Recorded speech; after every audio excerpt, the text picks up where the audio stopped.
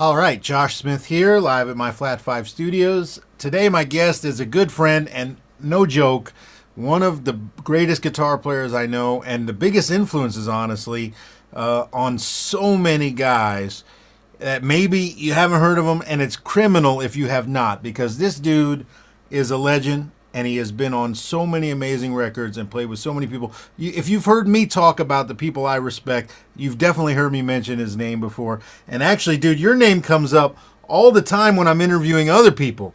Guys bring you up all the time.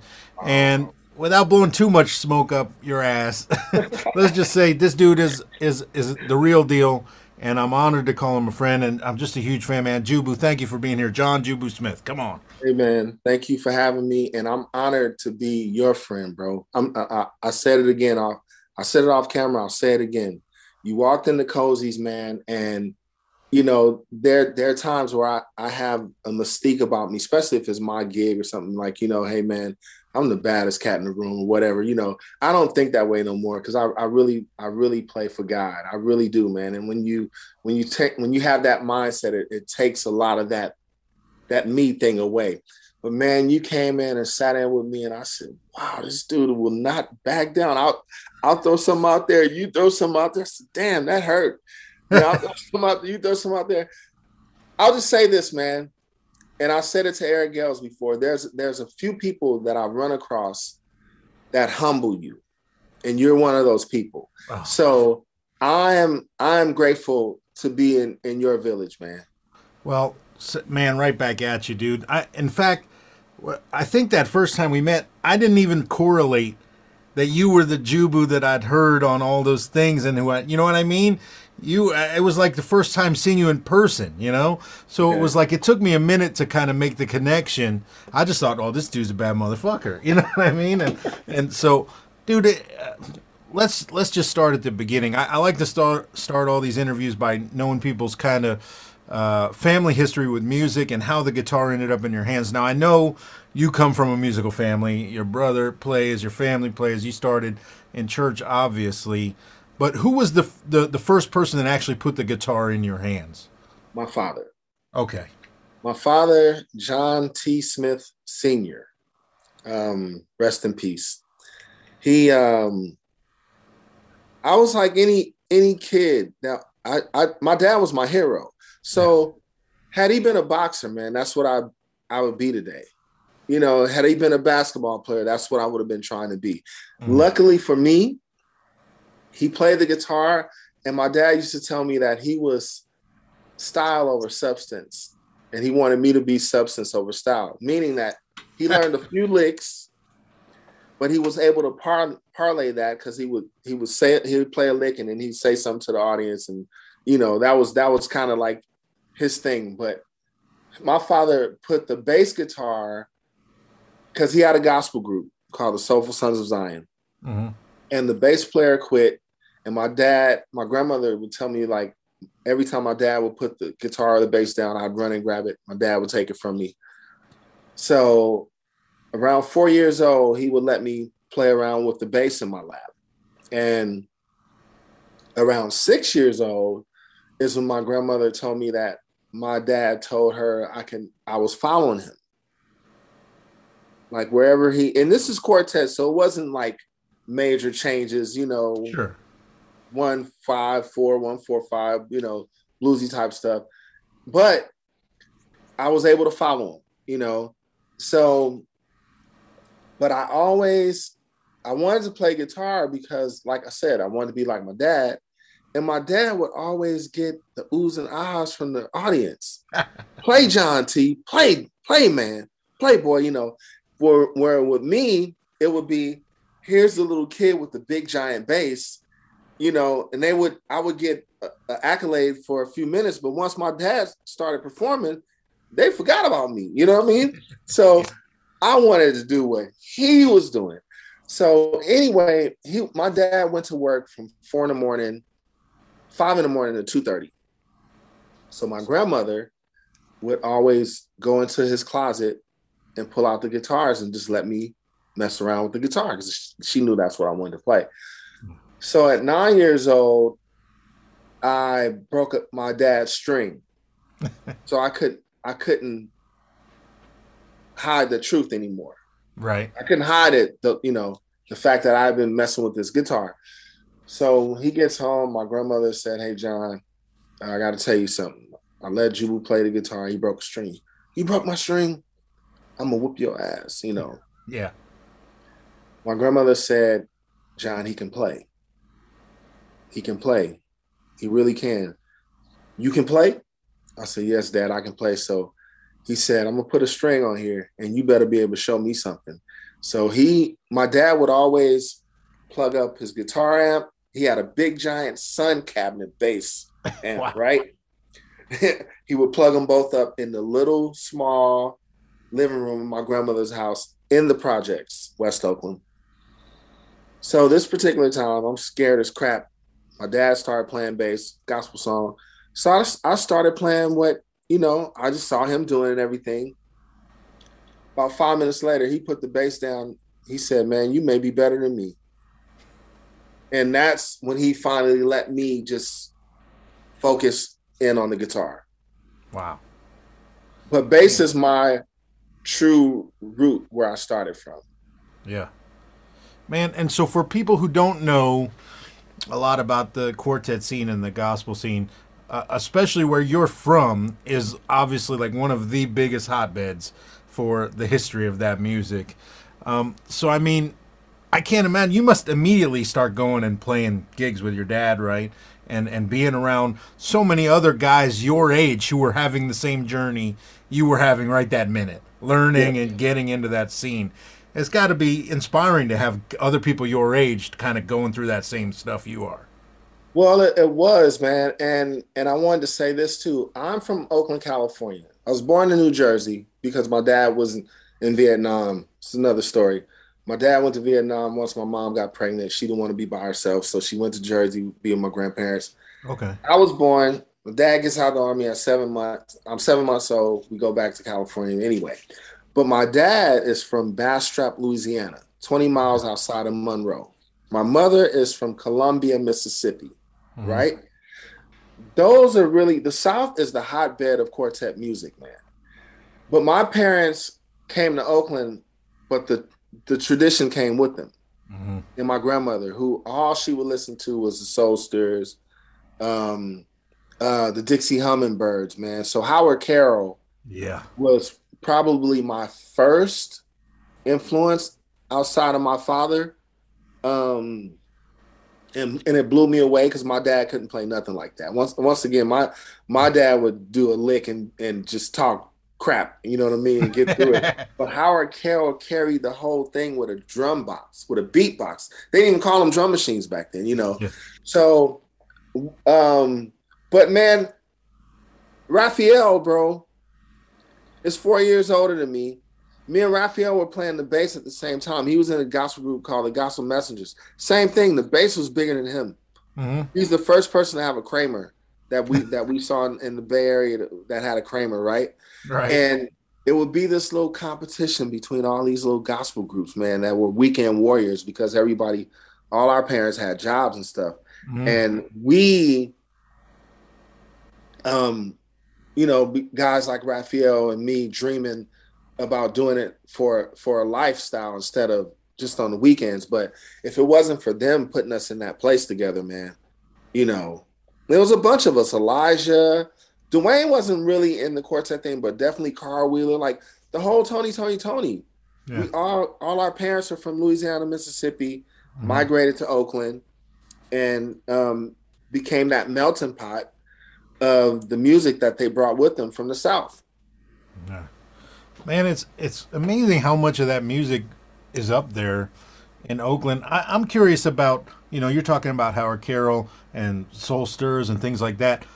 How much do you think the earliest quartet stuff, when it's just guitar, you know what I mean, and vocals, contributed? I mean, like when I hear you play rhythm guitar now with the band could disappear. You know what I mean? And I could just be listening to you. And man, your time is from that. It relates all the way back to me, those guys doing that quartet stuff unaccompanied. I hear that in your rhythm guitar playing. I wonder why guys don't talk more about like those earlier recordings when it's just guitar. It's so much the pocket of that music. Well, for me, my dad, he wasn't Joe Jackson. He was not Joe Jackson. Let me just say that. But my father was not sensitive when it came to what the music needed. Okay. Um, and we didn't have keyboard players. My Hmm. dad didn't want an organ player. My dad didn't want any of that. He wanted me to to feel that because he was a big fan of Howard Carroll. Yeah. And so he was like, Howard Carroll don't need all that. Why you need all that? You know? Um, but I always heard so much, Josh, and I tell people everywhere that I go, man, I give my secrets away. They're not secrets, but the things that motivated me. And even though I grew up playing quartet, I always heard a million things, man. I heard so much stuff in my head. Um, so when I got to high school, I met cutting class on the first day, man. Just dumb stuff. But I bumped into Charles Hamilton, who was he was the band director for Berkeley High School Jazz Band, Okay. and that was the first time I heard big band music, man. Like these high school kids were playing it, and I was like, wow. I was amazed by the horns, Hmm. not the individual solo and stuff, the horn sectional stuff. Sure. You know. So to this day, man, Duke Ellington, Count Basie, a lot of my rhythm I've taken from those horn parts that had to lock in with the Yeah.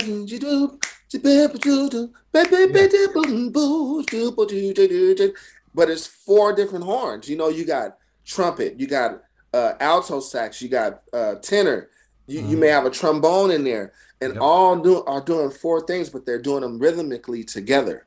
Yeah. So those type of things is what my ear gravitated to, and I just tried to get it from brain to finger to fretboard. Yeah. Well, man, there's such a when I hear you play, there's such a lineage. I can literally hear steps from from Howard Carroll and Wayne Bennett and guys like that. And to you, and then of course now everybody doing what you do. It's like and for people who don't know, everybody you fucking watch play guitar on Instagram is playing Jubu's shit that he invented. But Jarius Mosey says that they're all my sperms.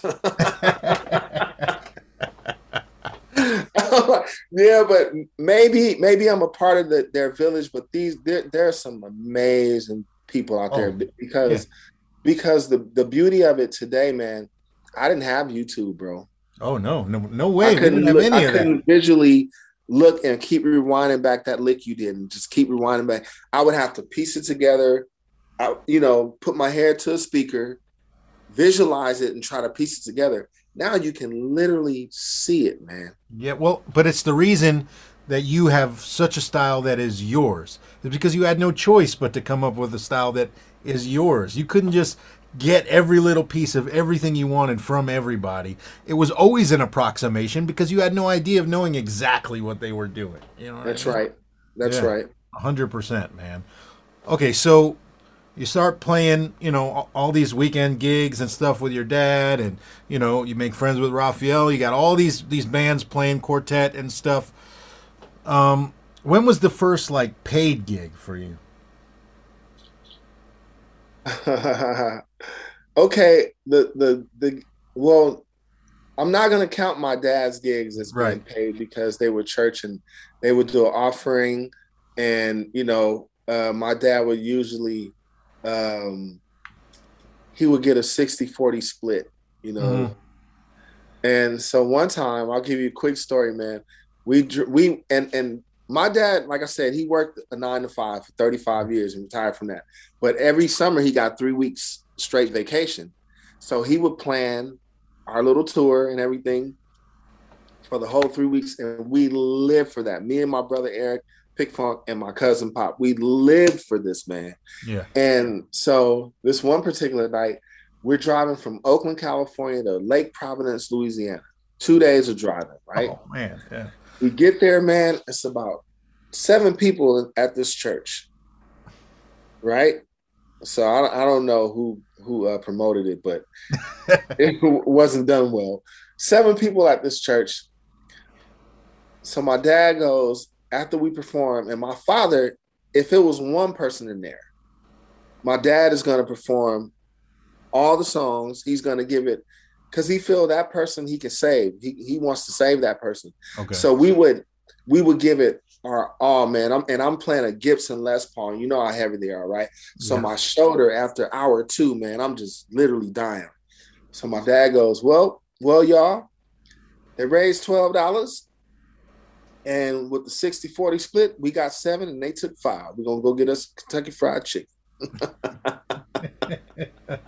Unbelievable. But we didn't care. We No. loved being on that road. We loved performing with my dad, and we lived for it. So, but yeah, what was it? I don't want to lose where No, I'm just curious. My first pay gig, I was 15 years old. Pardon me. I was 15 years old. They put me in this club called Yoshi's. Okay, yeah, sure. Yoshi's is Oakland, but they had another Yoshi's which was smaller. Mhm. They put me in Yoshi's every Monday night with my Berkeley High School band under parental supervision, Mhm. and I made $50. My first gig playing from 9 to 11:30. Yeah. That was my first gig. And I know that feeling. I know that feeling when you start playing a regular gig when you're in high school still, and you making even if it's $50 every week, and you stuff it in an envelope or whatever, like because that's what the first thing I did was stuff it in an envelope and then go buy another guitar. Once I had done enough weeks, But that's the best feeling ever because it's really you already know by that point you're hooked and this is what you're going to do. But still, that's like when you go like, oh, I might actually be able to really do this and make a living, And it's such a great feeling. It's a great feeling, Josh. But how I always tell people like I'm happily weird. Yeah. I'm happy being weird. That's cool. How many people that at our ages, knew what we were gonna do? Like, well, yeah, I didn't have a plan B, and my parents used to always preach education, man. And I was a horrible student. I couldn't keep my mind on the stuff. I got my mind on music and rhythms and melody and stuff. I'm tapping on the desk. I'm being sent to the principal's office, not because I'm disruptive. I just keep tapping on the desk. I'm like, Mom, I'm not going to be a banker. Yeah. I'm not going to the Army. I'm going to play this guitar. If I got to play it and put money in a box on the streets, this is what I'm going to do. Yeah. And not a lot of people can relate to that, especially when so early on, at such a young age that, hey, this is it. Like, so I wasn't the worst student in the world, but I knew exactly how much effort I had to put into school to not make my parents mad at me and let me get away with what I needed to get away with to be able to be playing gigs and doing stuff. So whatever amount of effort I needed to put in to get B's was all I did. You know what I mean? To keep everyone happy. Because I knew, man, I'm not going to college. I just want to go play gigs as much as I can. Man, and you're right. I had a full ride to Berklee College of Music, and I knew I wasn't gonna go in there. I didn't even want no one. You know why I wasn't gonna go? Listen, Why? I was all psyched up, bro, to go. Right? I was all psyched up. I was like, man, I'm gonna be better, even if I'm gonna fight the system, because I don't want people to tell me how to play. That's my pet peeve. Like, you don't know how I got here, so don't tell me I have improper technique and all this other stuff. It got me here, So I don't want to be put in a box. But at the same time, when they said I had to take English and history, oh no, man, I'm not going there. I'm not going. I'm not playing music 24/7. I'm not going there. Yeah. So you said your dad would always, instill little bits of, hey, you need to be responsible. And obviously he was responsible. You said he had a day job. He worked 35 years. You know, what was his opinion on you not going to Berkeley, or you not, whatever? You just, I mean, because he had to see it in your eyes from day one, pretty much. This was it. You're done. Um, Josh, I gotta go back, bro. Okay. I gotta go back. At 12 years old, I was I auditioned for a TV show that Carl Wheeler was already on called Just Kidding. Oh. Okay. And I made that audition, and I was on Just Kidding for about 6 months at 12 years old.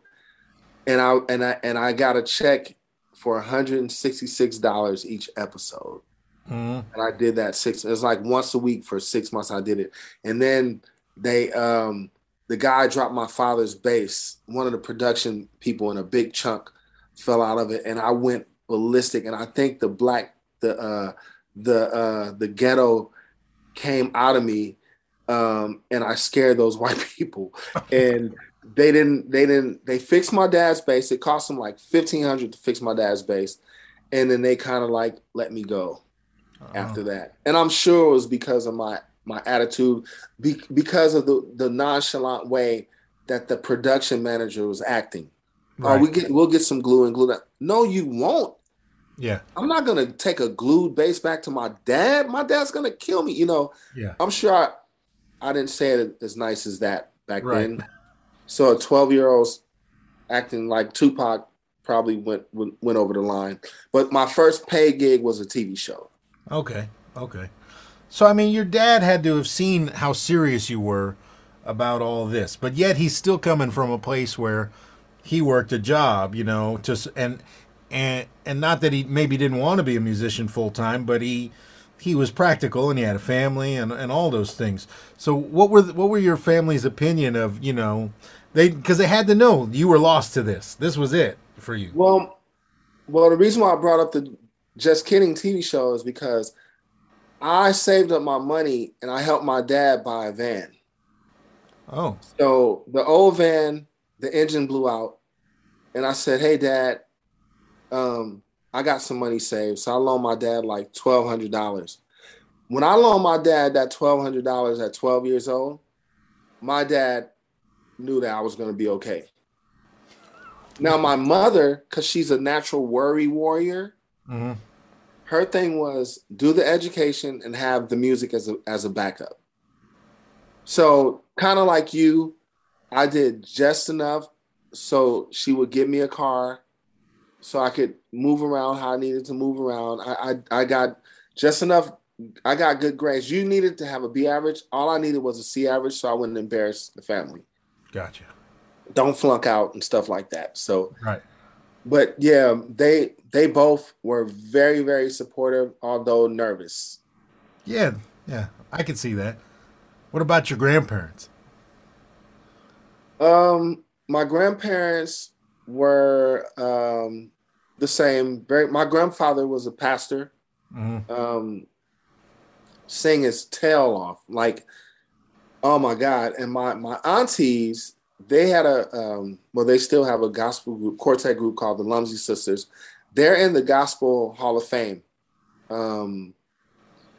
So my family is, I would always say we're the poor man's version of the Jackson 5 family. We haven't, the greatest voice I ever heard was my auntie's, rest in peace. Wow. If you ever go to a Layla Hathaway show, Layla can split her voice up into two voices, very, very faintly, 2-part harmony. My aunt Shaquita could do 3. Jeez. It was scary, man. Like, it was super duper scary. So the depths of my musical family, man, my uncles, man, on my dad's side, my father, it was really my father that only gravitated to music. The rest of my family on my dad's side is not really into it. But my mom's side, uncles, aunties, grandparents, great-grandparents, they were all ministers. So we were all singing in church. Yeah. So okay, so when you finish high school and you decide not to go to Berkeley, how do you, I mean, how do you start, supporting yourself? Like, what's the next step after that? I'm glad you asked that question. I have to credit Raphael Sadiq for this. When I was through a tragedy, his sister um, had got killed tragically by the police. They Mm-hmm. were chasing a guy, and she bagged out her car, and the police hit her and killed her. Um, so when I found out about it, Carl told me about it. He said, "Hey man, we're having the quiet hour at this mortuary." So I went to the quiet hour just to give Ray my respects. I hadn't seen him in a couple of years, and he said, "Hey man, come down to the church. We're gonna rehearse because he was gonna sing at our service the next day." Uh-huh. So I just went down to the church, followed them down to the church. They rehearsed the song they were gonna sing, and he was like, "Hey man, let me see what you sound like today." So I grabbed Kenya's guitar and just started playing some stuff. He was like, "Hey man, give me your number." So after they buried his sister, a couple of weeks later, he was like, "Hey man, you know about my band?" I was like, "Yeah, I know about the band." He was like, "What do you think about playing with us? I got to get you in the band, man." And I was like, "If it's gonna get me out of school, I'm with it." You know what I mean? Right, right. So Raphael was the conduit to make that happen because he came to my mom's house and he said, "If you let him take a year off." That was the compromise I made with my mom. Let me just take a year off, and if nothing materializes, I'm going to school. But I hated school, and my mom knew that. Mm, So just give me a year, mom, and I'll go to school. And in that year is when Raphael got me in the group. wow. So this was already after he was playing with Sheila and stuff like that. Yep. Yep. Wow. So I graduated in 88. They started Tony in 88. Right. And I started rehearsing with the band in December of 89. I joined the band in 90, of January of 90. And I was going to say um, a side note to that I was working at Sizzler and I had got fired because I got into a fight with this guy. And when Raphael came to my mom's house, she was like, you got to get a job. You got to do this, blah, blah, blah. So Raphael was like, what is, man, how much is your car note? I was like, it's $200, man. So he wrote me a check for like $600. He's like, get that to your mom. And then from then on, another side note. There was this guy at Berkeley that was calling me all the time. I don't know if he was a counselor or Uh-huh. making sure that I was coming, right? Right. So when I told him, I said, "Hey man, I just got this gig. I'm gonna tour with this group for the summer and see how it goes, but I'm definitely gonna probably come or whatever." He's like, "So man, how much is it paying?" I said, "They're starting me out at 800 a week." He's like, "You're not coming here." He said, "Man, this was 89. He said, "Man, if you're gonna come here for 4 to 5 years to go home and teach kids, and you're not gonna make that much. You're not gonna make that much in a week." He was like, "So good luck to you," and he knew it, and I never looked Yeah, back. he knew it. Yeah, he knew it. But I have to credit Raphael, for opening that door for me. Wow. Well, I didn't know that was exactly how it happened. So that's cool, man. Yep. So my big question now is, okay, around that time when you end up making the records and playing on those tunes, and you play some pretty iconic stuff on those tunes. My question is, how soon do you start getting phone calls from other people to play on their shit? Because it was very different what you were playing on R&B music compared to what was going on at the time. It was scary because I started getting these calls immediately. Right. People I never heard of, and I'm very outgoing, but to myself. Yeah.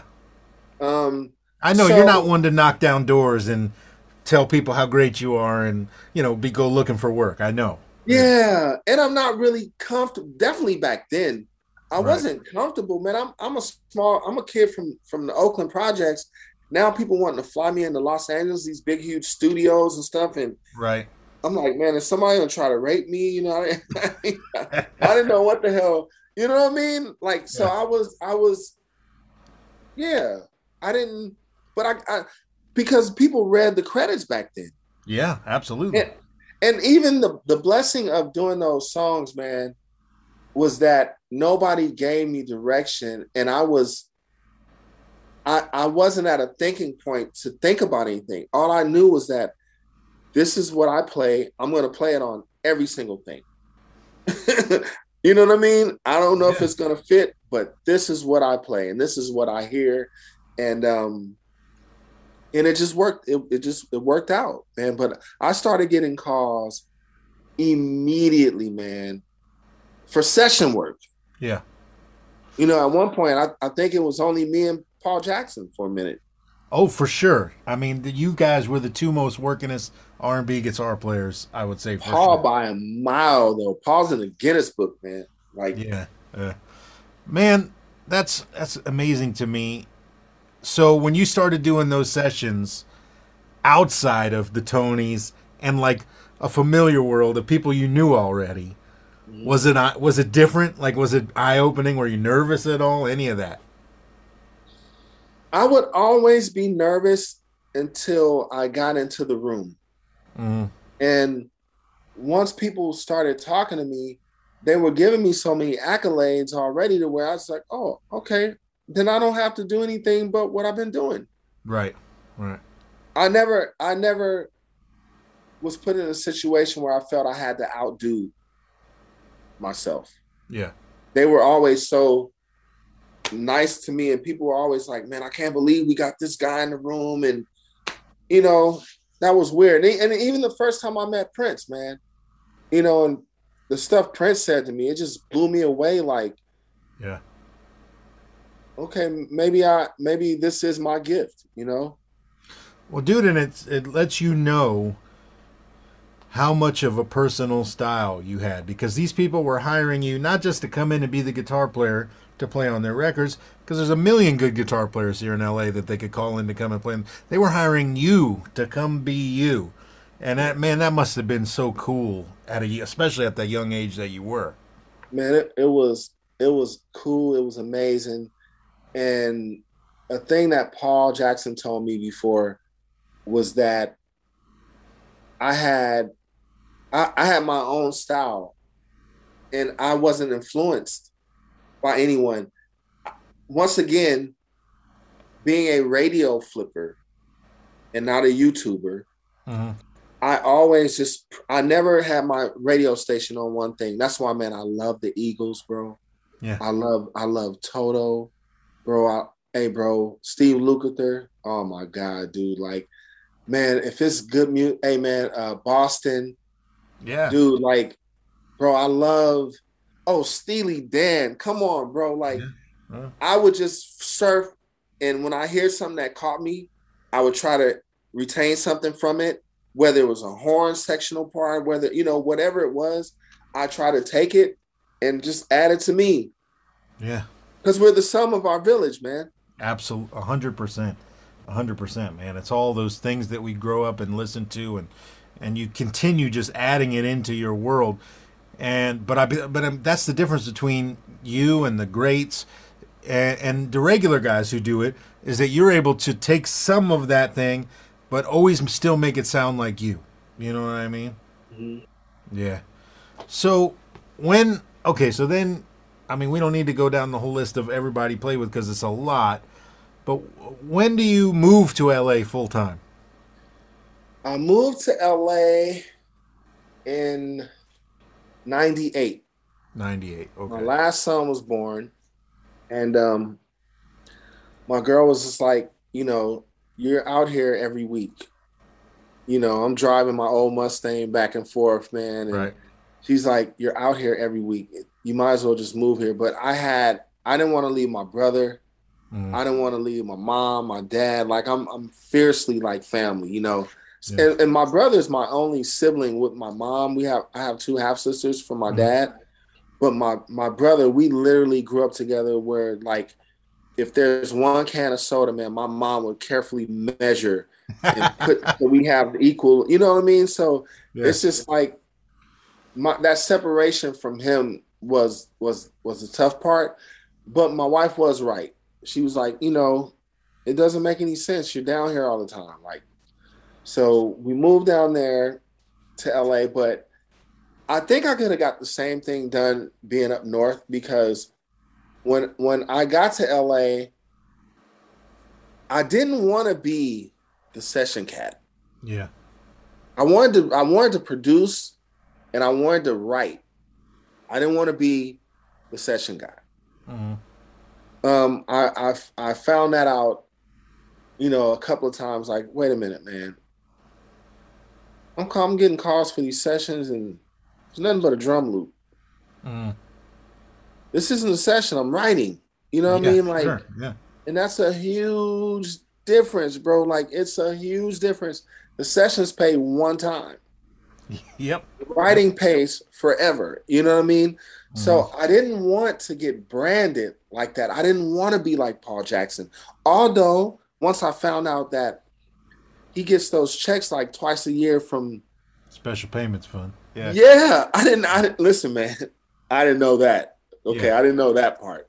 Yeah. But at first I was just like, no, man, I'm just getting screwed over here. Like, so I didn't want to be that guy. I really wanted to be on a couple of strong teams. My goal was to work with between Keith Crouch, Warren Campbell, and Dr. Dre. Mm-hmm. That was my goal. Because, especially Dre, man. Dre was, man. Well, 98, been the Bro, biggest thing. 2,000 a day, bro. Like, Yeah. the day rate is 2,000 a day, bro. And he wants to work 30 days out of the month, bro. Like, do the math. Yeah. Man, no high school. I graduated on the last day of high school. You know what I mean? So, like, they had to change a grade to let me walk. But yeah, man. So that's what I wanted to really do. But then once I started getting into that world, I don't like the political game. Yeah. I don't like feeling like I got to kiss somebody's ass if you don't have to kiss mine. Yeah. You know what I mean? And maybe I'm too sensitive. I'm a Capricorn. I'm getting better as I'm getting older. But and then also, Josh, deep down inside, I just want to tour the world playing the blues, man. I know that feeling. That's all I really want to do, man. And when somebody calls for some production or some writing, if it's something that has the integrity that I believe in, and it's a cool situation camaraderie wise, I'm with that as well. But honestly, man, I want to be that guy touring 300 times a year until I'm about 80, bro. Hey, you and me both, man. On that end, how did you actually meet, the Maze guys and Frankie Beverly? Like, how did that come about? You're gonna like this story. All right. So I'm gonna rewind really quickly.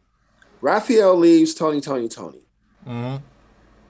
And I'm like, I don't want to be here if he's not here. Right. I'm used to being a part of things that are going to be the best. I just didn't think with Dwayne running it, I just thought Raphael was the prince of that situation. Like, much respect to Raphael, man, for real. Sure. And so when he left, I was like, God, I don't want to be here, And literally, man, a couple weeks later, I get a call from Ricky Minor. Hey, man, I want you to come down and audition for Whitney. He said, how are your eyes? I said, what do you mean? I said, I think they're 20/20. You know what I'm saying? He's like, no, man, do you read music? I said, no, I don't read music. I said, a few chord changes, I can see them, but the lines and all that stuff, no. I said, I'm not going to lie to you. I said, I've been able to look at charts of songs that I know and fake it, but I'm not going to start that. He said, okay, go buy all her music, and then on your drive up here, listen to it. Because he said, your ears must be amazing. I said, okay, I'll do my best. Go down there, get the Whitney gig, right? Right. So I'm touring with Whitney, 99. 2000. Whitney's the one that tells me every night that we performed, she had a camera crew. Mm-hmm. We're in Paris, France, and after the show, we're in her suite, me and a couple of her dancers, and she leans over to me and she goes, "You could do this, right?" So I'm like, "I could do what?" You know. She said, "You can do what I'm doing." So what are you talking about? So my eye starts twitching, right? So I'm like, if this woman is telling me that I can move crowds of 50,000 people like she's doing, I'm getting ready to cry, because it's a dream of mine. Mm-hmm. But you know, after so long, you figure like maybe that isn't for you or whatever. Sure. And she's like, "No, you should put a band together, write some songs. Don't leave me, but you know, you should do that. You know, you could do this, right?" So anyway, I'm touring with her on the My Love Is Your Love tour. In 2000, I get a call, and I'm like, "Hello? Hey, what's going on, brother? Hey, what's going on? Who is this?" "Yeah, it's Frankie B." "Frankie B?" "Yeah, man, I'm just Frankie B, Frankie Beverly from Maze, right?" "Okay, man, all right." So I hung up the phone, right? I hang up the phone, and he dials me back. "Hold on, brother, don't hang up. I got your number from Carl Wheeler." I said, "Hold on, man. Is this really the Frankie Beverly?" He's like, "Yeah, brother, it's Frankie Beverly." I said, "Man, I apologize, bro. I'm not used to the actual artist calling. I'm used to management or an assistant. You know what I mean?" And I said, "And you sound like a radio disc jockey. I didn't know if he was," you know what I'm saying? So we laughed about that, but no, Frankie Beverly called me directly. He said, "Man, I've been checking you out. I've been listening to you on these different albums and stuff, man." He said, "I love your style. I wanted to know if you had eyes for the band." Like, what the hell is eyes for the band, you know? So he took my information and everything, flew me down the next day himself. And that really reeled me in how hands-on he was with his as far as his music, you know. Yeah. That left an impression on me. So plus I loved his music.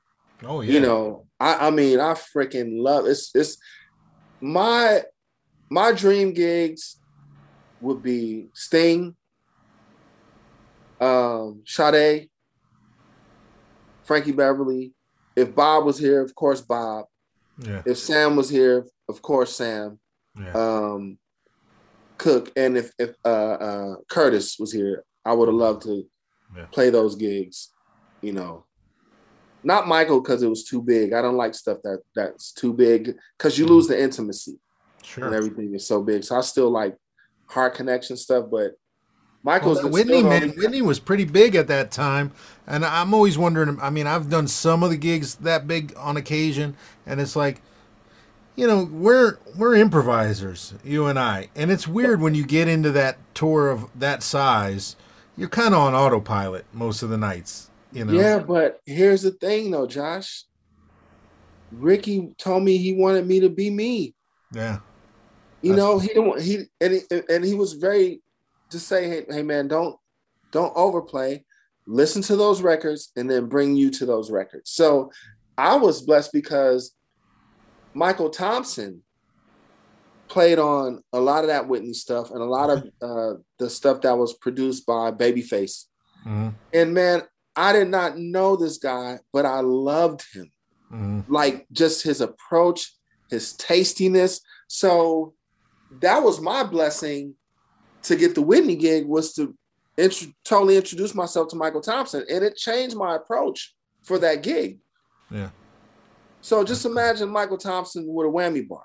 Yeah. That's with a subtle whammy bar, you know? Yes. Yeah. Yeah. Crazy, man. Well, I mean, in the Maze gig, I can't imagine, you know, obviously it's a fun gig musically, but just the ability Guitar-wise, I've never met a keyboard player that likes the gig. It's fun. For you, it's fun guitar gig. Yeah. Yeah. But I mean, even on top of that, the fact that you've been able to kind of have that gig, you know, for some stability, which, as we all know, is difficult in this world of ours, you know, has to have been a blessing to to just kind of have that there. It's 1,000% a blessing, and I tell people this all the time. I would have liked the business to have been better. I would have liked more money. I would have liked raises sometimes, Sure, stuff like that. But it got 3 kids through college, and I don't even have a college degree. yeah. I'm proud of that. I really, really am, and I'm grateful for his consistency. I'm grateful for that. Now, the double-edged sword for that is if you are an aspiring artist, it will slow you down, man, because you get complacent, you count the money, and it definitely slows me. Like I tell this all the time to myself, there's no reason why I shouldn't have 10 albums, man, under my name. I agree with you. Yes. It's ridiculous that I don't have, now don't get me wrong. I'm aware of it now. I'm in the lab. Yeah. It's not how we start, it's how we finish. But it can be a double-edged sword. It can, man, and it's partially, I mean, I've personally had to make hard decisions of, nope, I'm not going on the road with that person. No, I'm not going to go do those records or shows or whatever, because, it may not be the best financially, but it's the best here, and it's just the best decision for me personally to focus more on the things that are more rewarding to me and that make me happier. Not that playing guitar for anybody and getting paid doesn't make me happy, but there's still a difference, and you have to choose. Yeah. And it would be great if there was more of an allegiance. Sure. I would play for Frankie for 50 years if I could open up some of those shows. You know what I mean? Sure. If those type of things were because I've always been very communal. I just want to be on great teams, man. So, I wish he was more Eminem and I was 50 Cent. Let's just put it that way. I hear you. Well, before we jump into the 10 questions, let's talk a little bit about Legally Blind and what's going on. Anything going on with Legally Blind. And for people who don't know, Legally Blind is the band that you have, that you're the leader of, but with your brother and Errol and other friends of ours, Chris Johnson and BJ Kemp and different guys. And you're singing lead on a lot of this stuff and writing the tunes. People pick up these records if you don't have them. But what do you got going on with that right now? We're getting ready to start creating music for the blind. Okay. Probably in September, me and Eric are gonna drive to LA and get with Chris and Errol. And what we're gonna do this time, because all the records that we've ever done, I wrote them, came up with the concept, send the stuff out to the guys. We come together, we work on it. That's not a band to me. Sure. It's not a band to me, and I've always pressed this to the guys. That's why we only have we have 2 Legally Blind albums, but I said from here on out, these albums will be band albums. All these musicians are monsters, bro. Monsters. Oh yeah. I've heard some compositions that Errol has written, and I'm like, dude, that's a Legally Blind song. You should lead that song. You should sing that song. You know what I mean? Like, I want a total band. So I boycotted, and I said, bro, we're gonna do this record together. I don't care if this one, we set the metronome to 98 and it starts off with Eric's bass line, and let's see where it goes. Okay. And then once we get the collection of music, then I will go and sit down with like the Harold Lillies and the songwriters that I'm comfortable with and tell them what we want to say conceptually. But this will be a total band team effort. But we're looking to have an album out top of the year. All right. Well, man, after you do that, you got to come out here to my studio and just make the Jubu Blues album, man, and let me help you with that. Yes, man. Because that album needs to exist as well. That album, the Jew Blues. Hey, man, you got a Jew right here. We got the Jew Blues going on. Hey, no, someone asked me that in Portland. They said, "Are you a Judas Buddhist. I said, I'll be that if you like the music, man. You know what I'm saying? I love everybody. Everybody. I Nice. love all people, man. Absolutely, man. No, that record needs to exist as well. So I'm willing. I definitely, if you need any help, I'm there. You know. I need you to just produce it, man. Well, Let's come just come up on. with This the is what I song. got this studio for, man. And what I'm Yeah, doing all the man. time now. So come on. All You right, got it, bro. let's jump into 10 questions here. Okay. Number one, when you first started learning and playing, do you remember the first riff or lick or little thing that when you figured it out and got it under your fingers, you couldn't believe you had figured it out? And we know that's it. It sets the hook. You're stuck forever. Yes. I'll show you. Let me grab my guitar. Yeah.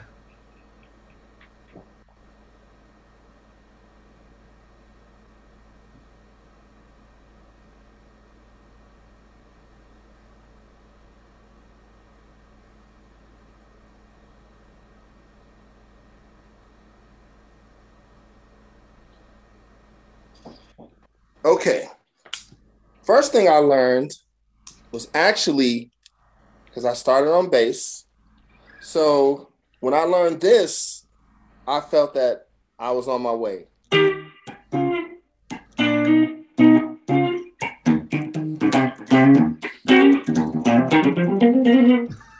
That's the first thing.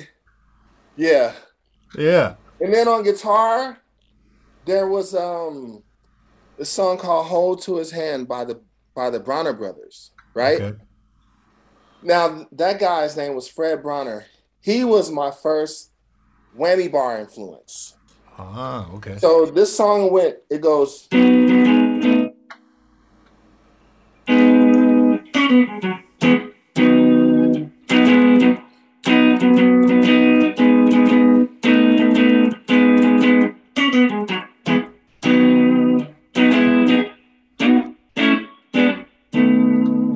When I learned that, I was like, I'm a bad man, bro. Dude, that feeling of, when you learn something you've listened to a million times as a kid for the first time and you get it right, it is. There's no turning back after that moment. It's like you learned a magic trick. Man. And a lot of that to me too, a lot of awakenings for guitar I was able to get through Wes Montgomery. Yeah. When I learned this.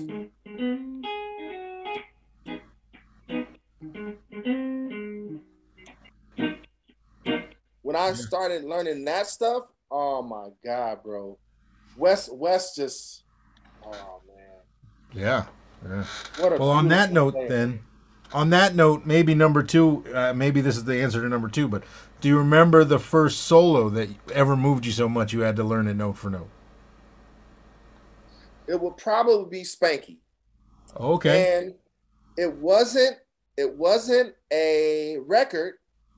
It was a live show that my dad had recorded. He came out here with the Clouds. Mm-hmm. And nope. It's his solo on Gospel. You ever heard Gospel, the movie Gospel? Mm-hmm. When they're singing "I Came to Jesus," right? Where he goes, Yeah. yeah, Ugh. bro. It was Spanky. That was the And for people who don't know, he's talking about Spanky Alford. You need to check out. If you don't know, you're missing. I mean, come on, you better know by now. But yeah, man. Please know Spanky Alford, and if I can tell you another couple of names, Sugar Hightower, from the Slim and the Supreme Angels, man. yeah. Well, we'll come on, man. We're gonna do a Man, couple of these. speaking of that, have you watched the Summer of Soul movie yet? Yes. Dude, did you see Wayne Bennett with Mahalia and Mavis playing back there and starting that tune? I saw it in the theater and I stood up and shouted, "That's Wayne Bennett!" Because there's not much footage of him. You know what I mean? And I'm such a huge fan from the Bobby Bland stuff that he plays, and it's like I couldn't believe I was, yeah. But they play that, Mavis is singing and they get to that diminished chord and he let off a and I was like, Yes, yeah. yes, man. Yeah. Yeah. All right. Number 3. What's the first thing you play every time you pick up a guitar? Do your hands just go somewhere on autopilot? Probably this lick.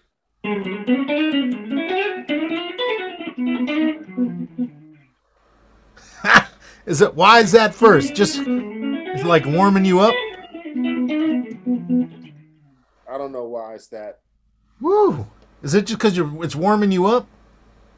Maybe so. I just feel like my hands, I can. It's something that'll help me glide. Or if What I'm about chording, it's probably you okay? when I'm being chordal, but usually it's that lick. I don't know why. Woo! What about when you get to the gig and it's some backline and you got to check the amp to make sure it's good? What do you do to it tells you if you're in for a good night or a bad night within 30 seconds? Star Spangled Banner. I'm That's sorry. I hope I didn't hurt your feelings, but it's that's fun. so Nice. I'll just keep going. Yeah, but it's Star Spangled. Nice. That's a good way to test it out. Test an amp out. All right, number 4. What key, style, song, groove, whatever, do you hear the most when you're not playing? Like when you're cooking eggs or taking a walk? Like for me, I guess, man, if we were doing nothing right now, I'd be hearing a shuffle. Ba-ding, ba-ding, and I'd be hearing ba-do-da-da-da, it never goes away. What never goes away for you? Um, a shuffle, Yeah. but what I always hear and what I always see is Albert Collins shaking his Jerry curl, bro, and doing this lick. Oh, I saw him do that at the Monterey Jazz Festival, right? He had a 300-foot cord that they taped, and he was on the top of his bodyguard shoulders, going through the whole audience, just. And I was like, Jesus Christ, man! Like, Oof. it was orgasmic, man. Oh man, I mean nothing. If you never saw Albert Collins live, nothing prepared me for that when I was a kid, like because it literally punches you in the gut, just like what? Yeah, yeah. I didn't see him live, but he pops off screen, bro. Yep, Like unbelievable, Jesus, man. unbelievable. Did your dad like Albert Collins or any stuff like that? Did he listen to any stuff like that? My dad wouldn't turn from it, but his he liked more like once again because while I have the guitar in my hand, my father said he'll do something like this. If we're going from the 1 to the 4, right? Mm.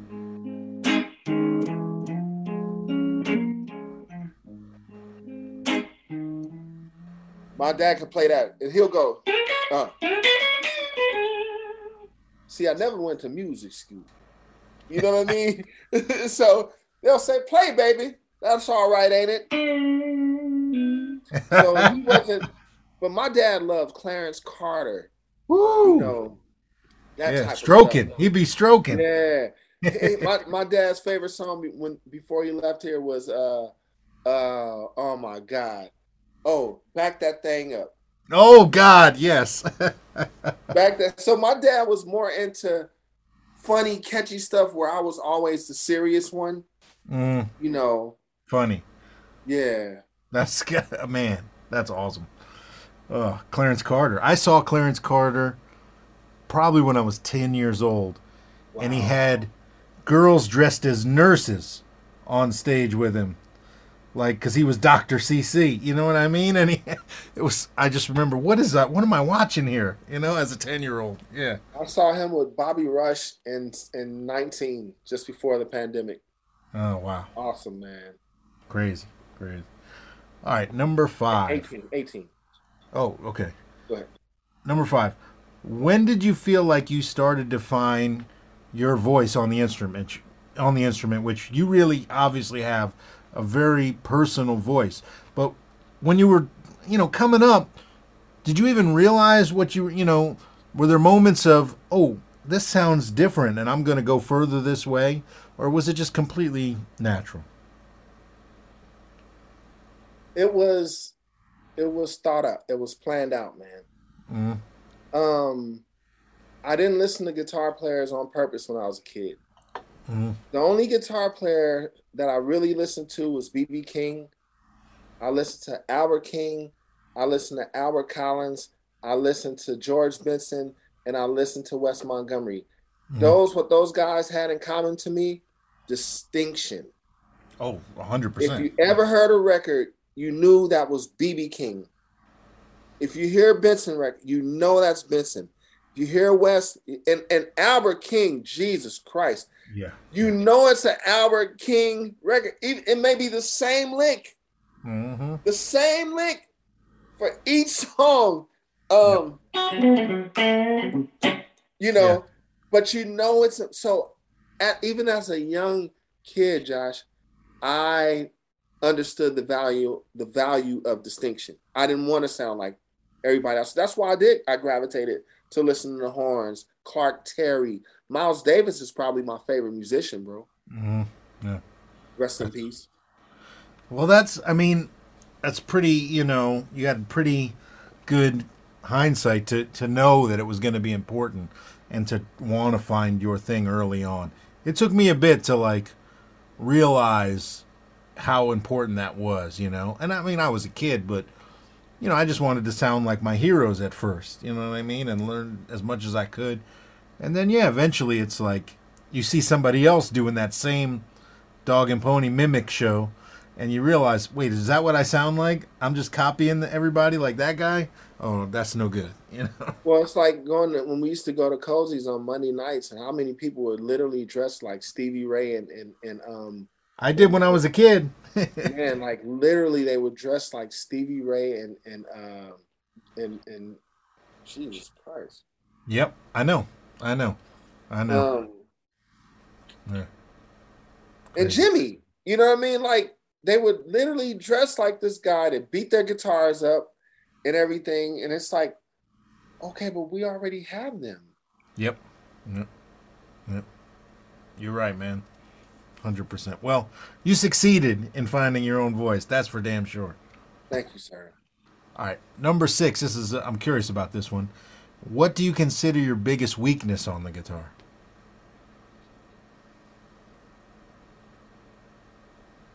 Oh, I can't do harmonics.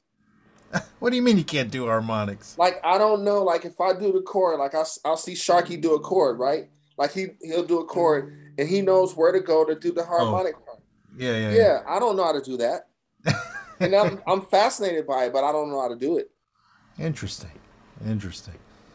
Man, I don't know. I'm not so great at them either. Now that you say that. I'm horrible, bro. I wouldn't even know where to start. And I asked Sharky to show me one time. He's like, man, you're great. You don't need all that. Man, show me the shit, man. You know what I mean? Let me play around with it. I can write a song using that stuff, Yeah. All right, number 7. Who's a huge influence on your guitar playing that people would be surprised to hear? Jeff Lee Johnson. Oh, you're the second guy to say that to me. I'm shocked. But please tell why. Because he's so bad. But tell people why.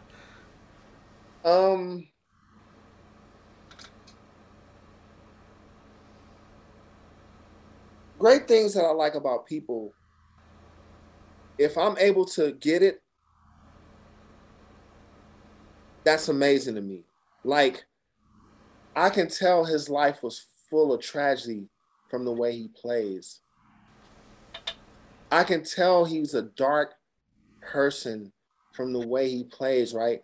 But even in that, he was so gifted that nothing comes out but beauty. Even the darkness is beautiful, man. And the first time I ever heard him was on a cassette tape. and it was really grainy and messed up, bro. And I just broke down crying. Like this dude, he just did it for me. Like he really, really did it for me. And I remember the first time meeting him, and we were talking, and he basically told me like, yeah, man, I lost my wife tragically, and I really don't care to be here. I got a couple of nieces that really want me to stick around, but he was just, you know, it's such a tragic place that he was in personally. You can't deny his genius on that wood, man. Like, and hell no. the most incredible solos on two. Like, would you please turn the shit up, Jeff Lee? But he has his back to you. Yeah. It's like, I don't want to be here, man. I'm just. Well, that was always weird to me, the back to you thing. You know, like, yeah. But yeah, Jeff Lee is probably my favorite guitar player, to be honest with you. So yesterday, literally yesterday, I interviewed Big D from John Cleary's band, Derwin Perkins. Okay. And he's a huge fan of yours, but he answered that question the same as you, Jeff Lee. Yeah. Wow. Yeah, Jeff Lee is a hidden gem, man. And you know, for me, even more so than Spanky, because you can go to their origins. You can tell like Spanky gravitated to jazz. Okay. Sure. Yeah. Spanky has the quartet background, gravitated to jazz. I have a quartet background. I gravitated more to blues. Mm-hmm. Jeff Lee has the quartet background, but he's gravitated to cosmic, like Hendrix, you know. Yeah. He he does it for me, man. Like he really did. He did it for me, and I was grateful. And even Rochelle Farrell told me, she's like, you know, he doesn't talk to anybody, and he spoke to you. You guys had a real conversation. I said, I think he knows my heart. Same way I feel about Eric Gales, man. First time I met Eric Gales, I immediately started praying for him because he was so high, bro. Yeah. I was like, God, please don't take this man's life. He has too much to give us. Mm-hmm. Please don't, you know. When I found out about little Jimmy, yeah, and I tell LaDonna all the time, I've been praying for this man before I even met this man.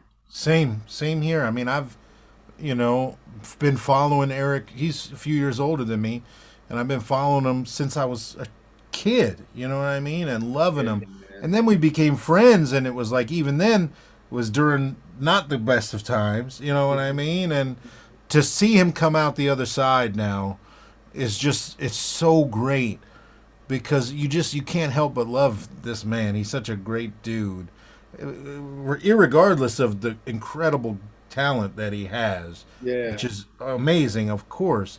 Well, man, you just can't help but love him.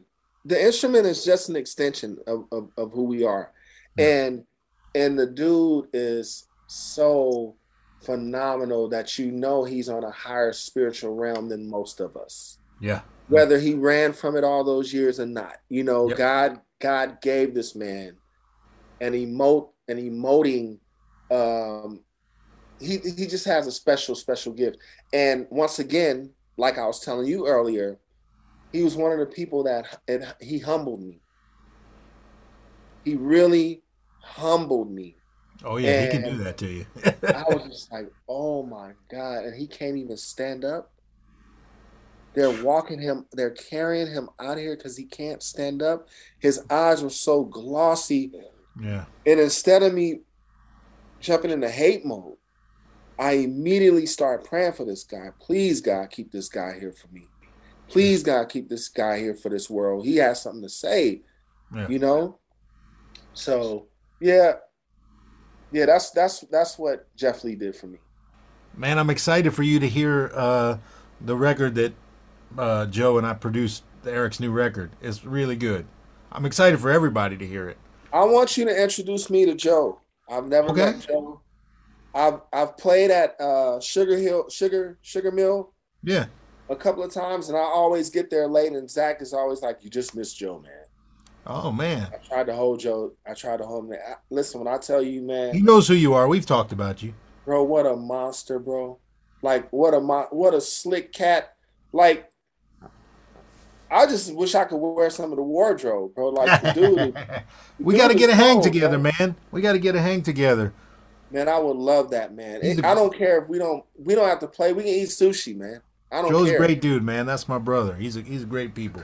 You know. Well, you produce me, and if you want to bring him in, you have my permission, okay? All right, all right, All right. all right. Number 8. Would you rather have on a gig a great guitar and a shitty amp, or vice versa? A great amp and a bad guitar. Give me the good guitar Okay. because I guess between me and the sound guy and the people out there, I mean, we can figure that part out. But I have a problem. I can't hide my emotions. So if the guitar is shitty, man, it's gonna ruin my night. It's gonna ruin my night. You know. So for me, yeah. And my brother will answer that for me too because he said my you asked me too, what's my Achilles heel Mm, earlier, right? And I said mhm. harmonics. Okay. Tone, my lack of searching for great sound for me. Um, hey man, give me my amp is an Ampeg Rocket Reverb. So Right. give me an amp with a dirty and a clean channel, and I'll dial that in and use my hands. My brother's like, yeah, but dude, you could be doing stadiums if you get some sound going. I was like, okay, well, we'll get to that point. So I want to use Dave DeLone because he's a monster, bro. Like he's not a guitar player, he's a keyboard player, but like how do you get your rig like that? You know what I mean? Dave's Dave's a talented cat, man. Dave is super talented. Yeah. Yeah. All right. Well, see, I'm the opposite. I'd take the better amp than the guitar. Yeah. Yeah. Yeah, because you can play your way through it. I get that. I get that. But like I said, I would just be like, and that's another thing too, man. I don't have endorsements because I I I get attached to what I'm playing. Yeah.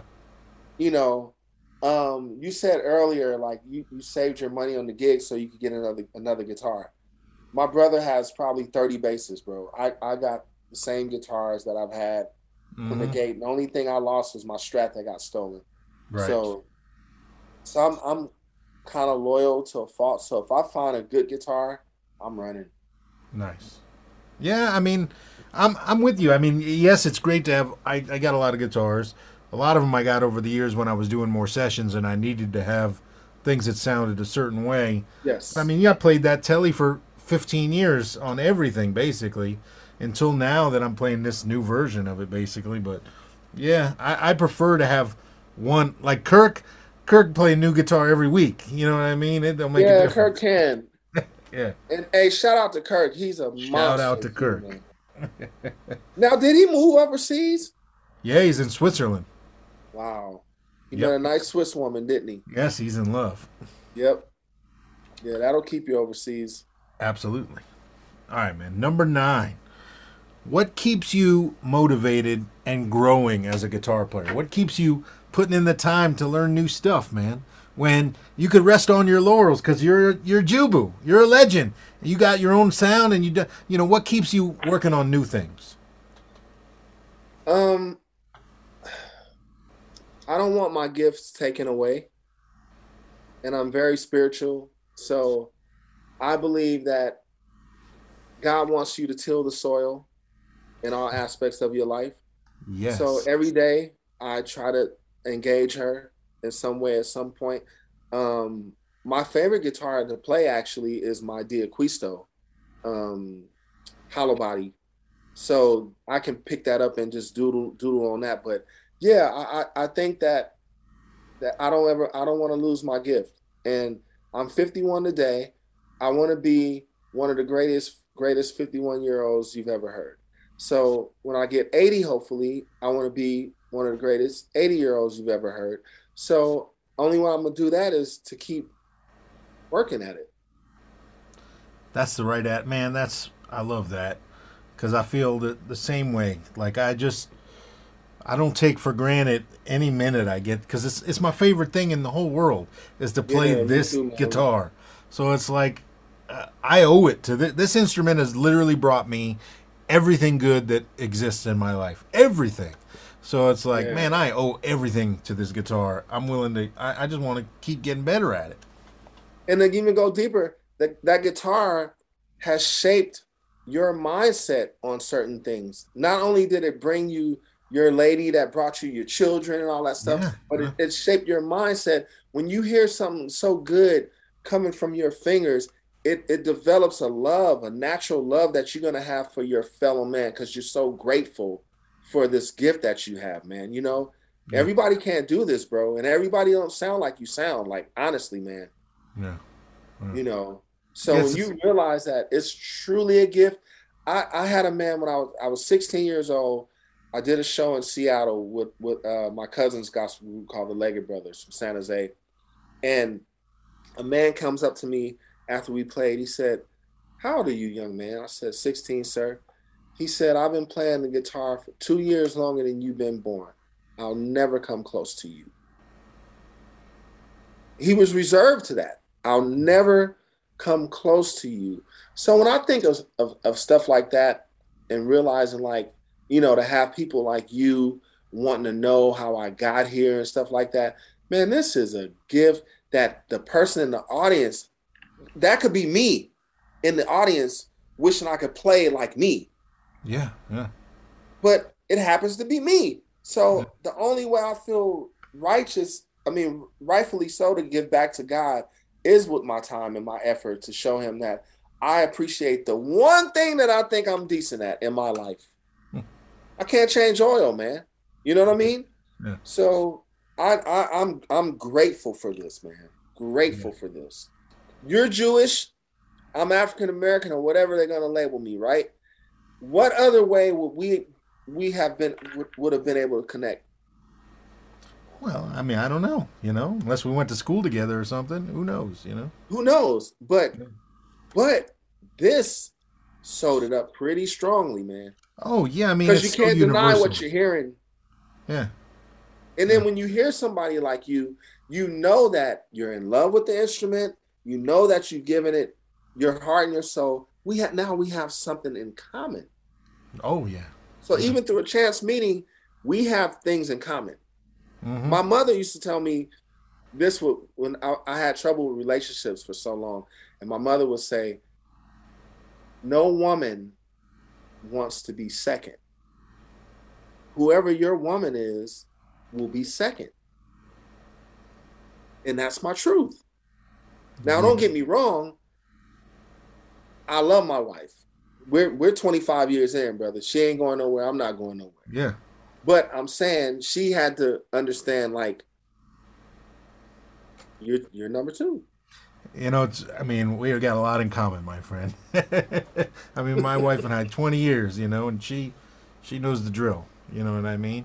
Yeah. And yeah, it takes, but that's what it takes to do this thing we want to do. That's what it takes. Yeah. Yeah. All right. So to finish up the 10 questions, then, where do you want to be 5 years from now? Besides the best 56-year-old guitar player in the world, I are want you a to guy who be has a whole list of goals, that you have to get to, or is it more, you're open to what happens? okay. I would love to be on be with a great booking agency um that understands me and gets me and realize that I have a bunch of different things in me. I have blues in me, I have Legally Blind, I have the gospel stuff. I would love 5 years from now to be with a great agency that really gets me and gets all the things that I bring. And I'm literally playing 300 shows a year. And I would love to be doing probably 20 to 30 of those shows on a bill with you, Joe, Gales, Fletcher, myself. I would love that. But 5 years from now, I just want to be touring, man. I just Yeah. love the people. I love the travel. I love the camaraderie with the band going from place to place. Mhm. I love changing people's hearts. Yeah. I got $100 tip from a Klansman in Mississippi. His father Wow. was a Grand Wizard, and he came up to me and he told me, he said, I'm not gonna lie to you. Um, I was a Klansman and my father is still a Grand Wizard. He said, but you're one of the greatest guitar players I ever heard, and I want you to take this. And it was $100 tip. That man tipped me better than anybody I've ever had in my life. So you know what? Clan's okay. I'm not going to cut that little clip out of the interview and just recycle it. Jubu says the Klan's okay. But no, I'm just saying it just goes to show what comes from the heart can reach the heart if there's a heart, you know. So you can change lives with this instrument, man. You can change people's attitude with this instrument, and Oh, yes. and you know, and that's what I want to do. Just keep touching people, and yeah, and giving my honesty. Yeah. Man, well, you're an inspiration to me, man, and to many others. Thank you for doing this. I'm gonna have links to all things Jubu in the description of this video, so you can support this man, buy his music, listen to his music. If you're a ruler, we're gonna come back and do the turn 2 in a second. If you're not a ruler, you should become one or at least subscribe. But dude, thank you for having this conversation with me. It's really been a pleasure to hear your story and to get to know you even more than I already did, man. And like I said, you're a true inspiration. Hey man, I want to thank you. I want to hold you to this producing my record. I want to hold you to that. But I want to thank you, man. Like I said, man, when I first met you, I saw great things because I heard great things. And you're a cool person. And I love your plan. I love you. I don't know you. Like I told Gales, I don't know you yet as much as I am, but I know I love you and there's nothing you can do about it. So I appreciate you, man. Well, right back at you, man. Right back at you. And hopefully there's much more hanging and playing between us here in the future. Yes, it is. All Yes, it right. is, bro. All right, rulers. We'll be right back.